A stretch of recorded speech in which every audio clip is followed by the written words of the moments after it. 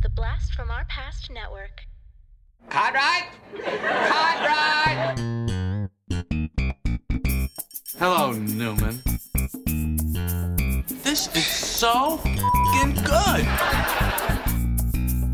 Nothing for you! These pretzels are making me thirsty! Not that there's anything wrong with that. Serenity now! He's a regifter! Well, let's start the insanity. Giddy up. Welcome to Cartwright, a Seinfeld podcast. We are two superfans giving you every episode of Seinfeld back to back to back. And in this episode, I want to know, what's the deal with the library? I'm Adam. And I'm Corey. And as I mentioned, we are doing Season 3, Episode 5, The Library. This episode aired on October 16th, 1991. My man Corey, could you give us the synopsis? Yes, sir. The Library. The public library contacts Jerry about a book he took out but never returned back in 1971. He faces the wrath of a cantankerous library cop, Lieutenant Bookman, Philip Baker Hall. George relives his high school gym class. It's interesting that they put the in the actual write-up here, they put Mr. Lieutenant Bookman. I mean, that's a huge get for them actor-wise. Like, that's a big thing. I mean, he has been in tons of stuff, and I was going to mention it later, but, like, that is surprising that they put him in there because, you know, they haven't put any other special guest, you know, so far before. No, but I hazard to say that there's not as many special guests that are as big as him either. Yeah, he's just been in tons of different things. Yeah, and can we, and while we're talking about him, I did the YouTube, I was watching the behind the scenes videos, and the main reason that this like even happened is because Larry Charles loved Dragnet. That's kind of like the inception of this and the Bookman character. That makes a lot of sense, you know, just seeing his style, and we'll talk about it a little bit later. But very Joe Friday. Yes. Which we've already had some Joe Friday moment earlier with Kramer and the statue. Well, yeah, exactly. Were you ever a Dragnet fan of either the show or the movie? I saw the movie. I saw the Dan Aykroyd, Tom Hanks movie when I was younger. I don't remember how younger, but like it's one that I couldn't tell you a single scene from the movie. Right. But I know I've seen it, but I don't remember a damn thing about it. Okay, and I mean, you probably can't answer this question then. But is Bookman is he Dan Aykroyd's or Tom Hanks's character? Is he all right, that's fine, cool. Yeah, I've never seen the movie or the TV show, but I know it's like, you know, a big deal. I believe Dan Aykroyd is the more intense of the two, and Tom Hanks was like the more of the straight man. Yeah. I think. Yeah, I think so too. Yeah.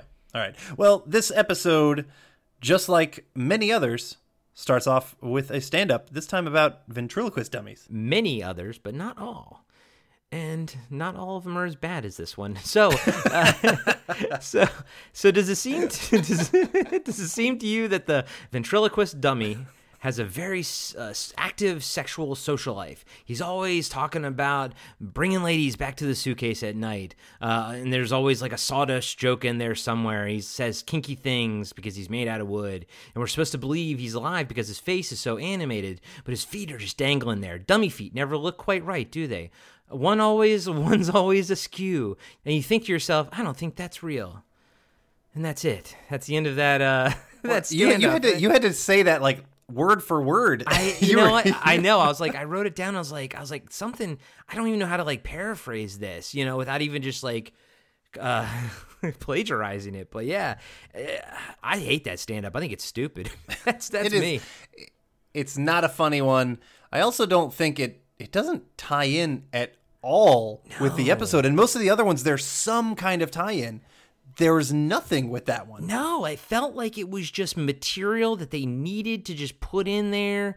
And the only thing good about that stand-up bit, I gotta say, is I saw like a picture for a Mr. Marbles movie, and they used like, you know, one of these fake Photoshop things on like Seinfeld Reddit, and it was for like a Mr. Marbles horror movie, and the quote was, you know, dummy feet don't look quite right, do they? Or, you know, they just quoted his stand-up, and the only reason I even like perked up on this particular stand-up was like, oh yeah, that's from that, okay, yeah, but that's it, man. I was like, this is, and I'm like, did Jerry Seinfeld himself personally like have this weird fascination with like puppets or something? Because puppets come in a lot during this show with, you know, obviously George's mom, the doll of her, Mr. Marbles, obviously, and I don't think it's Larry David, because I'm imagining Jerry does his own stand-up stuff. So does Jerry have a thing for like, is he freaked out by like realistic dolls maybe?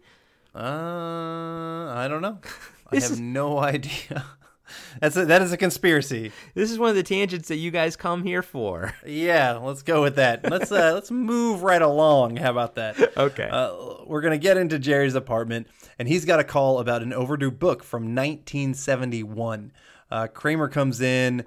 We find out that the book was Tropic of Cancer, and Jerry kind of talks about specifically he remembered when he turned that book in, because he relates it to this cute girl from school who was wearing this orange dress. And so we kind of even get a little flashback of her. Which is odd. Just her in the dress. It is odd. It was very different than we normally get from Seinfeld style. Yeah, it's because it was more filmatic. It looked different. It wasn't shot like a sitcom, you know? Yeah, which is good. I mean, that's what you want from a flashback. You don't want the flashback to look like the now. You need to have some kind of separation. You say that, yet later on, it does look like the now. They just wear wigs. True.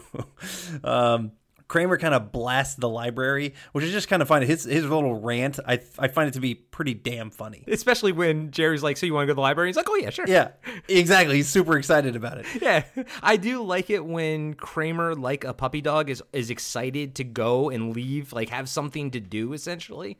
As someone who works from home, I know that feeling when someone's like, hey, you want to go for a walk? I'm like, yeah, where do you want to go? Yeah, sure. So in the library, I love just the cut of them in the library, and they're walking in, and Kramer starts it off with the Dewey's Decimal System. That's a scam. I don't know. It's fucking awesome. I liked it. Yeah, just trash talking Dewey Decimal System right out of the gate. Yeah. Very true. So Jerry and Kramer, they go up to the librarian, and she's kind of busy doing stuff. It's not that she's ignoring her. She's just pretty busy, but they invent this whole weird story about her. Kramer just kind of goes off on the deep end, just kind of coming up with this entire kind of background about her. It's a little creepy, and then at the end of it, he's like, you know what? She needs a little Kramer. And yeah, that was awesome. He decides that he's gonna go for her.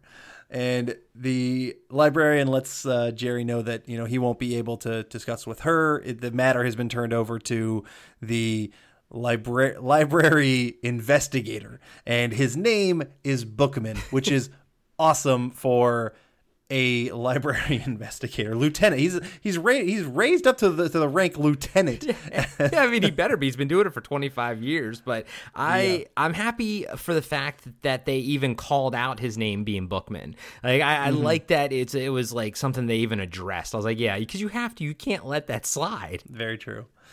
George comes in to the library, and he tells them that he saw, he thinks he saw his old gym teacher. He's pretty sure that he was the homeless guy outside the front, and we kind of find out that George was the guy who got him fired. And I just want to take a moment. I hate, and I know I'm meant to hate him, the fucking shusher. I fucking hate that guy. Yeah, and his red nose, his weirdly red nose. He's just like, hey, they kind of play it up. I mean, they're doing it just like, very, relatable. Everybody at the library, they've either shushed or been shushed, and that's what they're kind of playing up here. But we find out that Bookman is going to have to go to Jerry's apartment later because he's out on a case right now.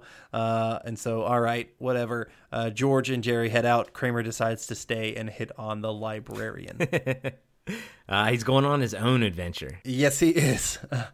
Speaking on own adventure, we get a whole little C storyline here. At our next cut, Elaine is at her work. And honestly, this whole thing, and I'm just going to go ahead and say it now, Elaine can be cut from this episode, and that would be totally fine. Yeah. I think. I mean, we're at her, which I do think is the first time we see her place of work. were actually in her work, which we get multiple times throughout, the series later on. But we're in Pendant Publishing, and apparently, they didn't buy her a lunch. And she also is, having issues with Mr. Lippman, who is not the same Mr. Lippman that we have seen meet and we know and actually enjoy later. My only note from this storyline right here was Bizarro Mr. Lippman. That is my only note. And yeah, it sucks, man. Many characters, these multiple mini side characters, they have different first actors, and then they realize, oh wait, I want somebody different. Yeah, and he was weird looking. I didn't like him at all. I was like, ugh, Bizarro Mr. Lipton is weird. Yeah, Lipman, I believe. Lipman, yeah, my bad. Lipman. It's all right. I'm trying to think, who are all the ones who have had actor changes? So we've had Lipman has had an actor change. Both fathers had actor changes. Yeah. Who's the Serenity Now guy? Yes, he was someone different first on. Oh my God, what's his name though? Lloyd Braun. Yep, Lloyd Braun was two different. Because I think Lloyd Braun is also someone you heard about before you actually saw too. I can't. Yeah, don't hold me to that one. I think so. I can't remember if the first time we meet him is when Elaine and them meet him at the yogurt shop or not. I do got to say I saw the proper #my Lloyd Braun, the proper one at Trader Joe's in Culver City one time, and I wanted to go talk to him, but I was so incredibly baked. I was like, I can't do this. Yeah, I should have though. I should have said Serenity Now. I would say also technically the first time we hear Newman, it's Larry David. Yep. So and then we get Wayne Knight later. Okay, that might be enough. I mean, it's enough of a side tangent. Let's get back to the episode. Yeah, well, the fun thing is we'll discover them as we go along because while I remember this episode and I've seen it a gazillion times, I didn't remember Bizarro Mr. Lippman at all. Yeah. And when I saw him, I was like, oh, God, that's weird. Yeah, I'm with you. It is weird. Also, probably it's because that storyline is just honestly worthless. Trash. Yeah, it's trash. Yeah, it's unnecessary. Mm-hmm. But, all right, so at Monk's, Elaine is kind of, worried about her job because, her boss isn't seeming to enjoy her right now. We also learned that the gym teacher, what he would do to piss off George, he would call him "Can't stand ya" instead of Costanza, and I love that. This is classic, dude. This is classic Seinfeld. I mean, dude, I still say, to people or, under my breath, if I don't like somebody, I still say, "Can't stand you." It's just a part of my lexicon now at this point. Yeah. And I love how they always reference his nasty teeth, too. His baked bean teeth. Ugh, yeah. God, so gross. Ugh. And then we get a little flashback about, some of the shit that happened to George, and George is in the locker room, and the Heyman, the gym teacher, apparently has these kids give George a wedgie, which is apparently what George whistleblowered on and got him fired. And also we get a funny little thing where Jerry kind of lets Elaine know about this, mythical atomic wedgie that is also a thing out there in the world, in the mythos, if you will, of you have to get the band above the head. And I love the childlike glee in his eyes when he talks about the atomic wedgie. Yeah, but I love Elaine's response to all of this. She's like, "Good God, boys are sick, and then they're like, "Well, what do girls do?" And she's like, "We just make fun of somebody until they develop an eating disorder," which is infinitely worse. Oh my God, her response was awesome. I had to be like, "Oh my God!" I had to stop it and just be like, I had to write that down because I love her response. Because you're right. Sorry, I didn't mean to cut you off, but the way that she finds it so disgusting, the atomic wedgie. We find oh my God, it's so goddamn cruel what you did. The way you're just warping someone's mind. I'd much rather just, get a punch in the stomach, as opposed to being fucked with the head that is going to ruin me for years to come. And, and that's what she says, girls do to each other, which is not always true, but it's funny. Yeah, but also it's cruel and dark humor, honestly. Yeah, which you and I both love our dark humor. That this is perfect Seinfeld dark humor right there. But my other takeaway, dude, was man, going to school in the 70s, must have just sucked. That I don't know. None of that happened when I was a kid. Having teachers being horrible and cruel to you. But you always hear about it. I think that's why so many 80s movies were made about being rebellious against teachers. I guess because I don't know, man. Maybe maybe teachers are always good or bad or whatever, but you just heard about the worst ones more. I don't know. But you know what? I feel like nowadays you couldn't get away with that for very long. But clearly he couldn't get away with it either, because as soon as George tattled on him, he was fired. So Yeah, but I mean, I definitely think, quote unquote, back in the day, in the 70s and even somewhat in the 80s, there was still a bit of that machismo mentality of, you're allowed to be a little bit tougher, quote unquote, tougher. Yeah. But it's bullshit. Yeah. A lot of it's bullshit. Yeah, no, it's horrible. It's fucking horrible. Yeah, so George is determined to figure out, if that was the gym teacher and if he ruined his life. And then we get a stand-up about the library. Now, this is a good stand-up. He talks about how libraries are like that friend we all had growing up that you would borrow stuff from, and he would, that person would just want to be your friend, so they just let you borrow everything. But at the same time, you could kind of like push them around. And he said that's what they're like pathetic, like a pathetic friend. Yeah. It's like that's what the library is, a government-funded pathetic friend. That's why everyone bullies the library. What are you gonna do? Charge me a nickel? I was like, yeah, that was a good one. I like that one a lot. What I like about that stand-up is it contrasts so well with the scene that comes afterwards and meeting Bookman. Yes. Because he says, oh, you can push around the library, and then, oh my God, we meet Bookman in the very next cut. And it's like, oh my God, Bookman is a badass. And as much as the ventriloquist act at the beginning just had nothing to do with it, this was absolutely essential to your enjoyment of the upcoming scene, like you said. Yeah.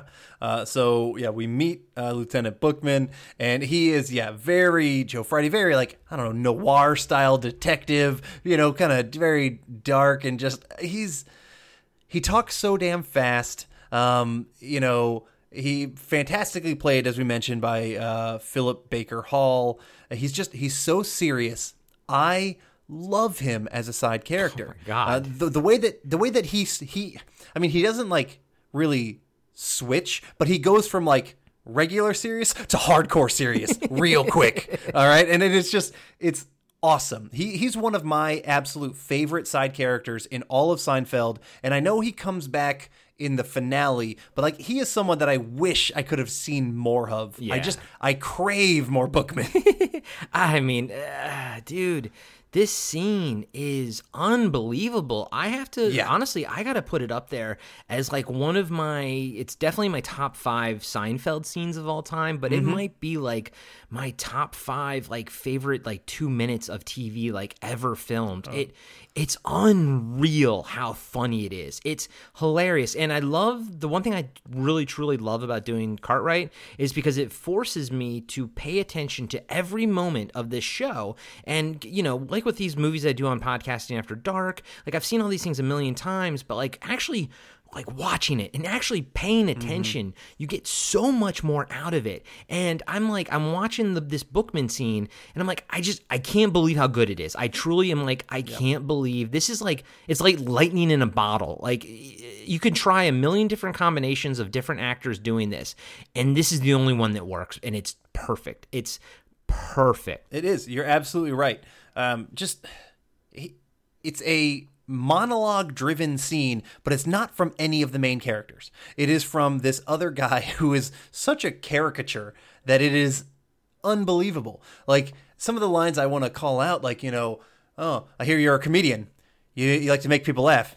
Then he just turns around. You think it's all a big joke, don't you? And the audience, honestly, one of the times right here, I'm not typically a huge fan of laugh track, but it works really well here just because his insane seriousness, if it didn't have the laugh track, it might be like, man, this guy's going to kill Jerry. But like, it just, the insanity of how serious he is, it works really well with the laugh track coming out right behind him.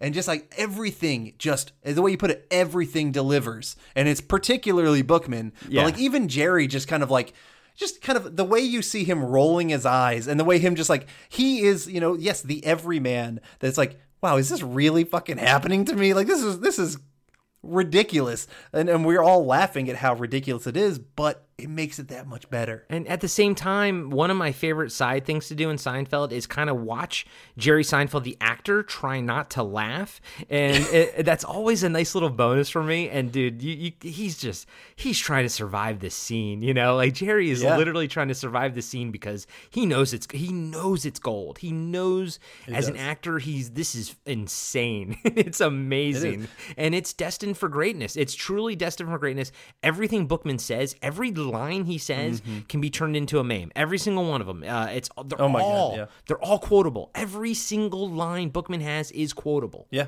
very true. My last note that I wrote about this thing is like, I can't really take notes right now because I'm just sitting in awe of this monologue. You know? I didn't take a single note during this monologue, bro, and I didn't pause it. I watched it like with my mouth open, just agape. It's so good.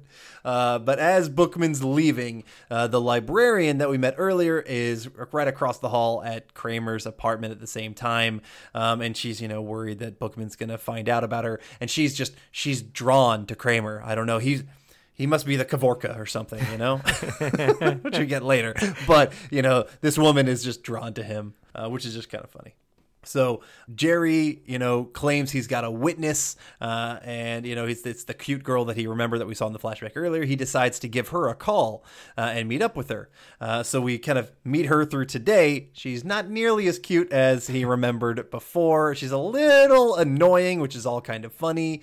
And he kind of asks her about the day. And what is also humorous to me is everything that he thought he remembered so well about that day is completely wrong because, he couldn't remember the type of gum she used to chew or the color of her dress. Dentine, Jerry, Dentine. And then she smiles Dentine. And pearly whites. Exactly. And he can't even remember the correct book it was because it was apparently Tropic of Capricorn. No, Tropic of Capricorn instead of Tropic of Cancer that he was reading with her, which are apparently, I've never read either of these books, but they're apparently steamy books from what this show is telling me. Oh, see, okay. I thought I knew Tropic of Capricorn was real. I thought they made up Tropic of Cancer just to kind of. I didn't know that was actually real. I have no idea. Yeah, I don't know. Guys, correct us if we're wrong. Let us know. We have the internet right in front of us. No, well, you know what? This will be a call to action, guys. Please let us know in the Facebook comments if Tropic of Cancer or Tropic of Capricorn are actually real books because neither of us really know. Moving on. Well, I just Wikipedia'd both of them. And they're both novels. Okay. Well, that's not fun. By Henry Miller. Okay. Sorry, I just... and he's a real person. Yeah, and I was pretty certain of that, but yeah, whatever. But, after kind of talking with her, Jerry eventually remembers, and we get a flashback of him looking ridiculous in the 70s, just as ridiculous as George was giving Tropic of Cancer to George to read. And we didn't really call out George is wearing his gym uniform and he's got like this fake little like mini fro going on. Dude, I loved his little afro. I thought it was hilarious. Yeah. And I loved Jerry's mullet thing, whatever that was. Yeah, weird it was. He had very straight hair that kind of came down to like his lower neck and it was so not weird. Attractive. No, it was so weird. But it was very funny.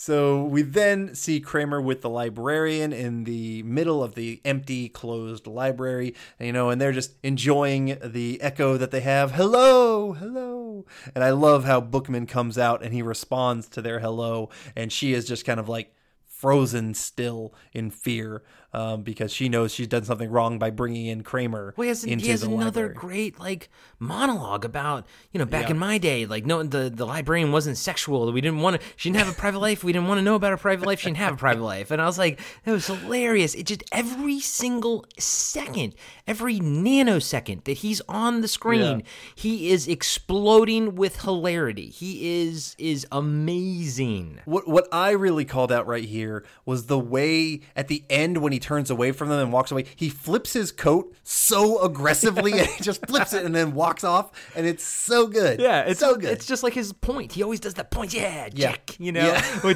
which I do the point, but it's never because of Bookman. It's always because of Lovitz. Good for you, Jack. And we'll get to that one later. I love Lovitz's character. He's one of my favorites. I'm a huge John Lovitz fan. Like, in real life, I'm a big John Lovitz fan. So good for you, Jack. Okay. You're like, oh man, we got a lot to talk about. I didn't meet John Lovitz, but I saw him in the Denver airport, and he was being really weird. I was sitting at a restaurant, just eating food, and Lovitz was around that same restaurant, but just going around to different tables. And like, I swear it looked like he was asking people for like food off their plate or shit. But he was just obviously looking for attention. Yeah. It was just weird. Maybe he was trying to do the Bill Murray thing, like steal one of their fries and be like, no one's ever going to believe you. And it's like, but you're John Lovitz, buddy. You're not Bill Murray, man. Not. A lot of people are not going to recognize you, and they're just going to fucking tackle you or some shit. Well, I still love him on Seinfeld, but we'll get to that when we get to that. All right. So then we see Elaine, I think we're at Jerry's apartment, and we see Elaine, and she talks about her storyline. Again, I don't really care about it. She's having issues at work. Kramer is reading the librarian's poetry, which is funny, which is bad poetry. We kind of hear it a little earlier. And he's just crying over how, dramatic it is. And what I noticed, another weird thing that I noticed that I'm going to talk about real quick. Did you notice how big Jerry's shirt was on him? I noticed that it matched Elaine's shirt. That's what I took note of, Yeah. is that his shirt was the same color as Elaine's. I was like, oh, they're matching. Yeah, dude, that was a big, weird 90s shirt. It was a bright pink, but like, it looked like he was wearing a 2X on someone who should be wearing mediums, Dude, I think that was the 90s, man, because my wife loves Friends. I know you're not the hugest Friends fan. No, I'm okay with it. I'm middle of the road. road. The more I watch it, the more I hate Ross. And like, anybody who says Ross and Rachel should be a thing, I think they're idiots, because Ross is the worst character easily on that show, maybe of the entire 90s. Right, but I do love Red Ross later. So, but anyways, and I was like, oh shit, what was I just talking about? What did We were talking about big shirts. Oh, okay, yeah, okay. But yeah, so and so we were watching an episode, and Joey is wearing some like jacket, and it looks like it's like a XXX, but it's like a suit, like a suit jacket, and it's the joke. Wasn't like an 8-ball jacket? No, it was not an 8-ball jacket. So I had to. I know. I think the 90s fashion was just trash, and that means because like right now we're living in like a very like 80s retro world. Dude, 90s fashion is coming soon, man. It's right around the corner. We're going to have real big-ass baggy suits for dudes.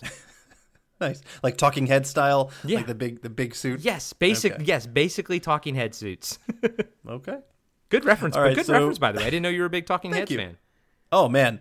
That concert film, Stop Making Sense, is actually, it's something that my family plays every Christmas. So every Christmas when we're back home, we have a little pool tournament just for fun, for funsies, and we always, we're drinking, and every time we have to have the Talking Heads Stop Making Sense on while we're doing our pool tournament. Is it streaming anywhere? Because I've always wanted to watch it, but I've never seen it. I don't know off the top of my head. I bought it on Blu-ray a while ago, so I'm not sure. It's worth watching. Obviously, you like it. Oh, if you like their music, it's fantastic. Okay. All right, guys, mark my words. I need to watch that. Yeah.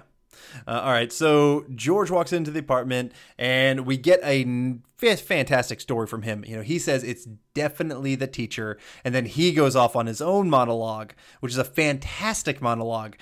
He's saying he was trying to get away, but something was holding him back. It was Heyman. He had him by his underwear, and he gave him a wedgie, and it was just awful. And, Elaine comes up and is like, at least it wasn't atomic. And then George says, it was. And he pulls up the underwear, and they're fully, ripped off. It's a hilarious moment. It's a classic scene and classic monologue from George, in my opinion. It was awesome. Yeah, I liked it. I liked all of George's. I like George's B storyline in this one a lot. So much better than Elaine's storyline. Yeah, and what I really, really like about this, we also kind of get a little flashback about when George got the book. This was the same time, in that day where Heyman came with his, other students and gave George the wedgie, and he left the book. I love how the two storylines of the bookman of the the leftover or the overdue book and George's Heyman stuff tied in together. That's fucking writing, man. That's good writing. Yeah, I like that a lot too. Yeah, it was so good. That was such a good little scene. You don't get little weird scenes like that too often in Seinfeld, like when they zoom in on Heyman, mumbling to himself. You don't at the really very end. Yeah, at the very end. But yeah, I like how it all paid off. I like that interconnectivity. Exactly.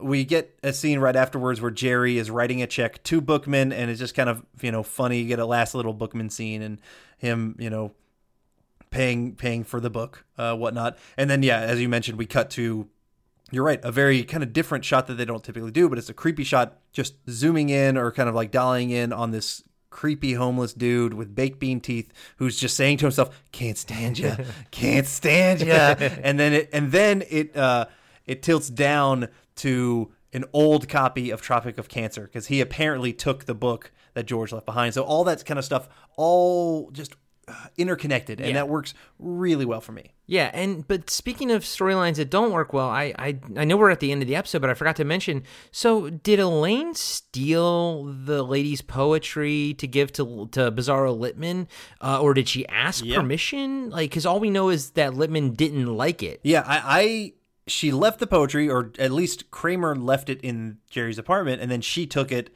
to Pendant Publishing. I would imagine, she stole it, but like at the end, I cared so little about it. But yeah, apparently Littman didn't care for it, but there's no resolution to it. There's no anything about it. Yeah, no, but I don't know, man. Like the fact that she stole it's kind of fucking shitty. Like okay, and I guess we got to assume that if Bizarro Littman liked it, she would have given the royalties to the lady. I mean, but she may not have stolen. She may have just borrowed it from Kramer to show it to him, to Littman. I don't know. Yeah, but I don't want to assume that she stole it. Yeah, but I mean, you're right, dude. Her storyline in this one was just trash. Yeah, she could have been fully removed from this episode, and I honestly think the episode probably would have been better off for it. I wonder if they had to quickly... I mean, this is assuming that they shot these actually in order, but if Jason Alexander had his talk with Larry David, after the Pin, after they filmed the Pin and he wasn't there, maybe they had to quickly write, her into this, Elaine into this episode just to be like, okay, we don't want to, her to be mad at us too now. So like, I don't know. It felt like it had no connectivity to anything else in it, basically. It felt like it was tacked on. Yeah, they tried to force the connectivity of the poetry that Kramer was reading from the librarian into her storyline just a little bit, but it really was unnecessary and it didn't really work. Yeah, I agree. So, all right. Well, let's talk about our, overall thoughts about this episode. Corey, my man, would you start us off? Sure, but we can also talk about the final stand-up real quick, too. Oh, yeah. I forgot about it. Well, you know what? It's forgettable, buddy. That's why. Yeah. Any day you had gym at school was a weird day. It starts off kind of normal and then all of a sudden you're in the Lord of the Flies. Everyone's climbing ropes and hitting each other with dodgeballs, and then you got to go back to class and just something feels off about the whole day. I'm like, you know what, Jerry? Something feels off about your joke right there. I think he just wanted to equate the gym to Lord of the Flies is all that boiled down to. It was one of the more forgettable ones, I'd say. Yep, I'd agree. But yeah, okay, so after that little pointless diversion, back to our final thoughts. You did the last one, so I'll jump on this one. When I watched it, I had a weird takeaway. I was like, you know what? I don't know if I love this episode. Bookman. I love Bookman. I think he's fantastic. And I'm like, but I don't know because I wasn't laughing too much, when they were in the library at the beginning and, Elaine's storyline's not great. The final stand-up's not great. And I'm like, I really think I might not like this episode, even though I like certain aspects of it. But it's one of those times where talking to you about it really kind of like sort of put it in perspective. I didn't pick up on a lot of the connective tissue, or at least I didn't fixate on it as much. But you and I talking about the connective tissue and how the storylines actually like ran parallel and then kind of went back together and then broke apart and then came back together again. I was like, you know what? No, that's freaking awesome. Yeah, there is some problems with this episode. It's not perfect. And Bookman elevates it to just a next level must-watch episode, but I really think it's really well written. I think it's a really good episode with some small problems. Elaine storyline being the main one. Yep. So what'd you think of it? Yeah, I find this to be a fantastic episode, and I think probably maybe my energy on this one just kind of helped elevate it for you to an extent. As I mentioned before, Elaine's storyline is the biggest weak point of the episode. I would be totally fine with her just being cut from the episode fully. But Kramer with the librarian, George with Heyman, Jerry with Bookman, all of those scenes that all of them are in like together, or just like those storylines, all three of them are fantastic. I find it to be hilarious. I love how they interweave and interconnect. It is really good writing. I really am a big fan of this episode. I'm not going to say it's as big as, or I'm not going to say it's as fantastic as the Chinese episode, but when I'm going through like my numbers, I think I liked it better than the Penn episode, which I gave the Penn episode a 4, and I gave the Chinese episode a 4.5. So I'm like, well, fuck, I'm not going to, be super, nitpicky and do 4.25 for this one, but I think it's better enough than the Penn episode. So I'm giving it a 4.5 out of 5 atomic wedgies.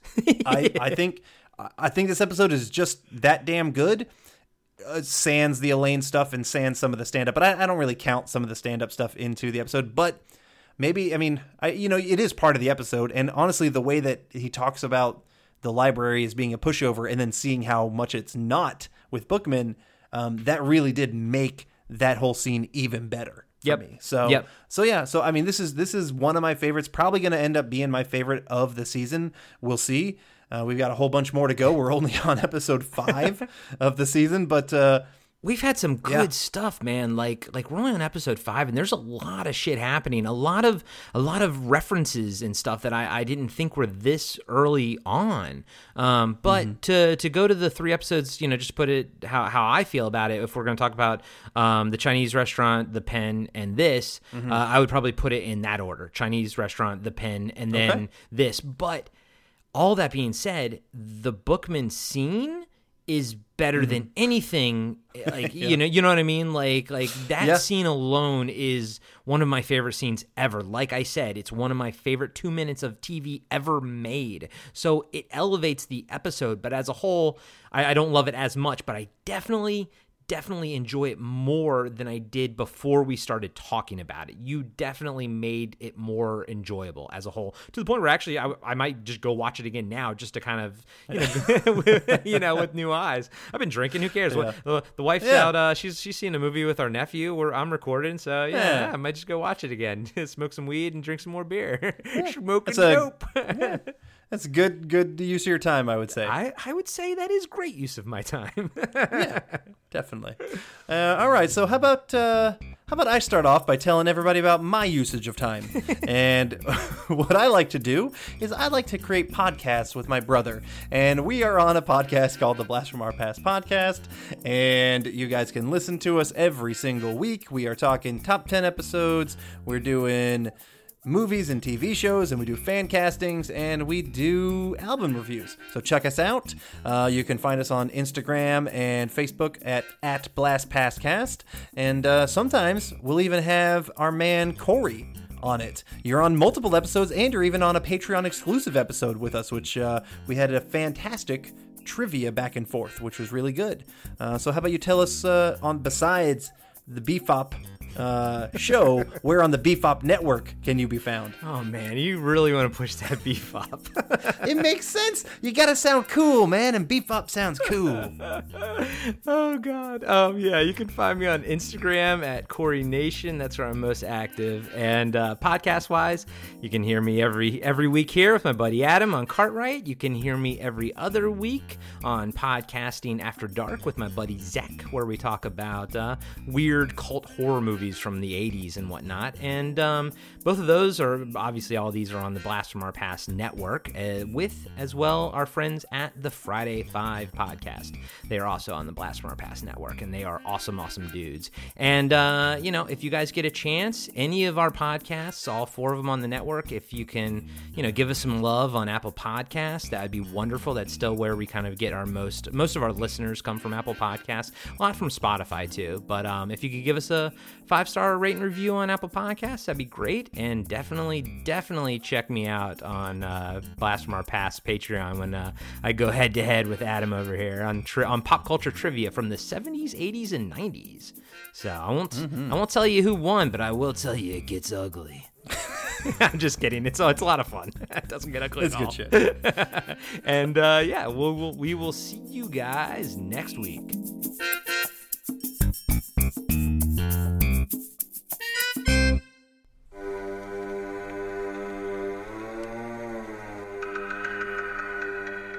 Hey everybody, I'm Corey. And I'm Zach, and we're the hosts of Podcasting After Dark, a cast dedicated to late-night horror and sci-fi of the 80s and 90s, often found on HBO and Cinemax. You know, the movies your parents didn't want you watching as a kid. You can find us every other week on Apple Podcasts, Spotify, Podbean, and Stitcher. This is what you want. This is what you get.